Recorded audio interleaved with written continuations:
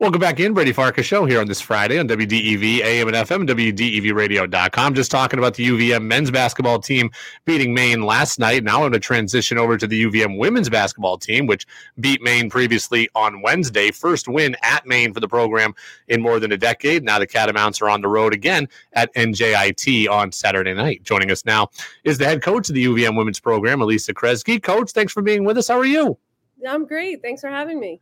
Excellent. I appreciate you being with us. I want to, before we get to your team, I want to wrap up the talk we were just having on the men's side. And I don't want to ask you to comment on a team specifically that's not yours. I'm just curious from a coaching perspective, when you are struggling offensively, what's the first thing you do to try to rectify that?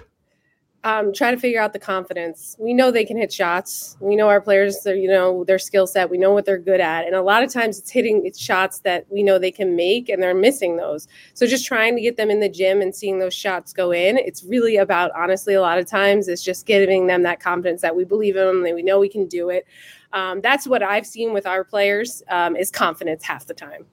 For this win for you guys over Maine, first win over Maine in more than a decade, Maine's first loss in the conference this year. And for as long as I've been following the conference, the last 7 years, it's been dominated by Maine and by Albany.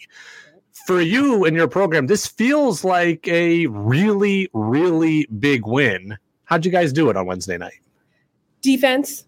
You just mentioned offense. That's been a little bit of a hiccup of ours. We've been kind of highs and lows in our offense. So it really came down to defense first and foremost. And our offense started to gel a little bit, sharing the ball.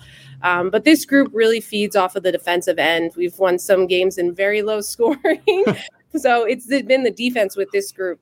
I've been thinking for 24 hours how to ask the following question, and I've tried to do it in a really clever way, and I just can't come up with one. So I'm just going to be transparent about it and hope that it works out for me. I see the final score on Wednesday, and my first thought was, that's awesome. What a great win. What an upset. What a surprise. I'm sure from your perspective, you're like, shouldn't be a surprise. It should be the expectation that we win games like that. So as you continue to build this program, where are you at in kind of the transition from wins like that being a surprise to being regular? Yeah, I mean, I think it's fair, right? It's been a long, long time since Vermont has beaten Maine, and Maine's always been the team, them in Albany, with the target on their back. But yeah, we want to get to this program where we show up in every game with that confidence and that expectation that we need to go in and beat a team, whether it's on the road, at home, doesn't matter their colors. But I think that's part of our growing right now. We're still trying to get to where Maine has been for so long, where Albany has been. And this was a good step, but at the end of the day, we have a lot more conference games to go win too. That can't be it. Like, this cannot be where, we finally made it. No, we have to stay hungry. We have a lot to do still. So then the inevitable follow-up question is, how do you avoid the letdown tomorrow night, right? NJIT is a team that UVM has beaten 7 of the last 8 times that they've played. I think it's been at least 4 years since NJIT beat your program. How do you avoid a slip-up tomorrow night? Yeah, we tell them you get 12 hours to enjoy that win and we're on to the next. We really, because of travel schedules, we haven't even gone back and watched our clips from Maine, which is a lot of times we like to do, either to learn from and continue to grow confidence, but we have to move on quickly. So we haven't talked about Maine. Obviously, it was a strong win on the road, but it doesn't matter anymore. Now we're on to NJIT, and that's the only game that matters. So trying to keep our players really focused, 2 feet in the circle of what today brings from us. So that's all we're talking about.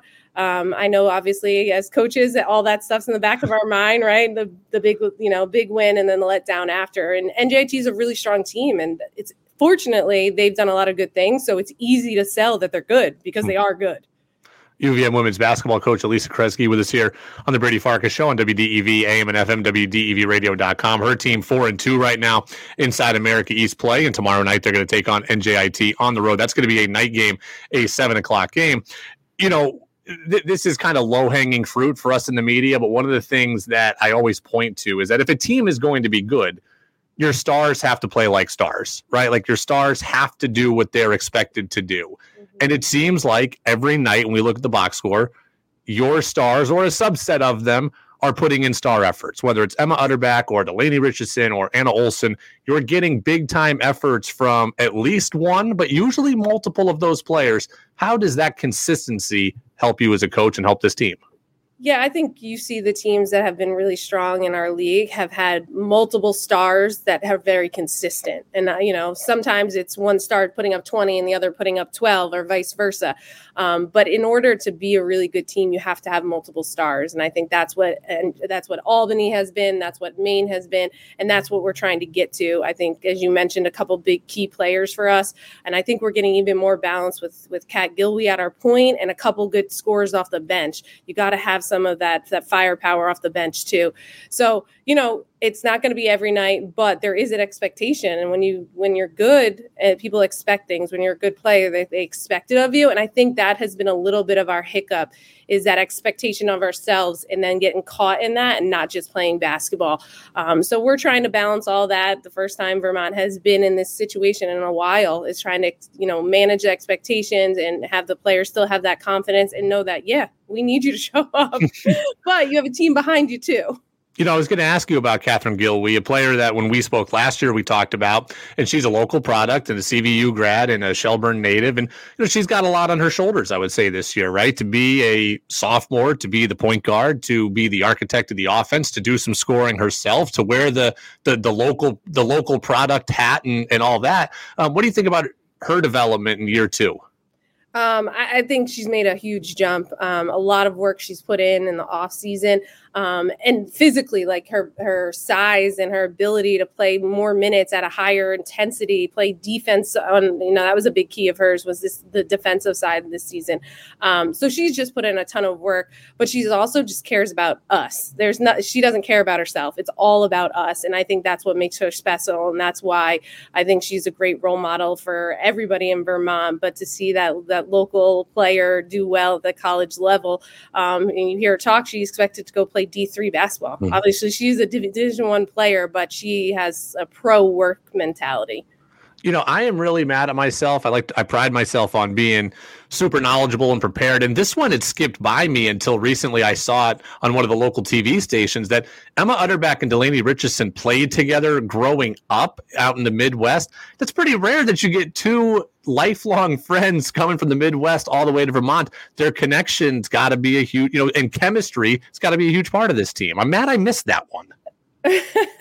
Absolutely. You hit the nail on the head. The recruiting processes for both of them were very separate. They actually committed, basically trying to call me at the same exact time to commit, but didn't know about it.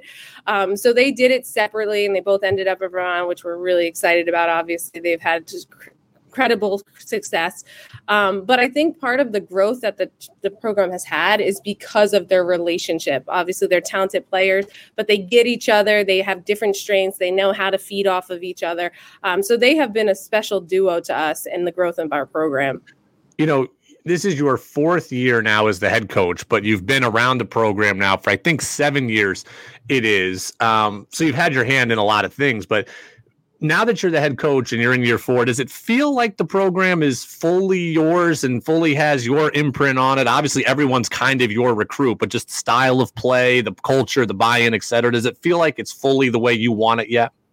I think I have a lot of pride in this program, and it really has nothing to do with me. It has to do with all the work that the staff has put in, the players have put in, who they are as people, student athletes. And I'm just honored to be sitting in this seat.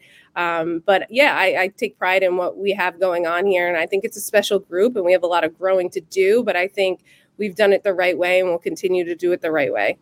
This question had never really come to me until just a little while ago. And the reason why is I was looking at the local sports schedule for the weekend, and I just looked at Norwich, right? Division III, Norwich. And I saw, okay, their men and their women are playing tomorrow in the same location, and the women will play at 1 and the men will play at 3. Would you ever want to have a double header with the men where your guys are playing on the same day at the same site? Would that be beneficial? Would that be fun? Would that be cool? Do you like this separate nature? Just kind of curious your thoughts on that. Yeah, I love it. I love the opportunity, one, to watch Coach Becker's crew ever play in person. That's always fun. But to the support, and our student athletes love it. there's a lot of logistics. That's is really the reason behind we don't have them, and that's for the league. But I love it. I love when we get, our schedules are off from the men and we're home and in town and we get to watch them, or when we're home and they're in the crowd watching our players. I think it's special. That's what college is about, is that whole community. So it is unfortunate that we don't get much of that, but I do love it. I think that's a cool way that some other leagues can do that. Different levels can do that. I think it's special. Are the logistics like on things like officials? You need 4 officials or officials doing 2 games in one day. Maybe they're the same officials, maybe they're not. But what are the logistical challenges? Because now it's kind of going noodle in my head here. A lot of it's facilities, right? Okay. So you have to have 4 teams. They have to have shoot-arounds, flipping the arenas over, things like that. A lot of it comes down just to the amount of hours we all need in the gym the day before, the day of, and then for the game. Gotcha. So it really comes down to that most of the times. All right. Well, I'm still thinking about it, though. Alisa Kresge, the UVM women's basketball coach, her team on the road at NJIT tomorrow. That game will be on ESPN Plus. They're all on ESPN Plus. So pack the gut for UVM women's hockey tonight. Go to UVM women's hockey tomorrow, and then watch UVM women's basketball tomorrow night as well. So, and then the men are back at it on Sunday on the hoop side. So, Coach, best of luck tomorrow. Congrats on the good win against Maine, and off to a 4-2 start in league play. And we'll continue following along. Thanks for the time. Thank you.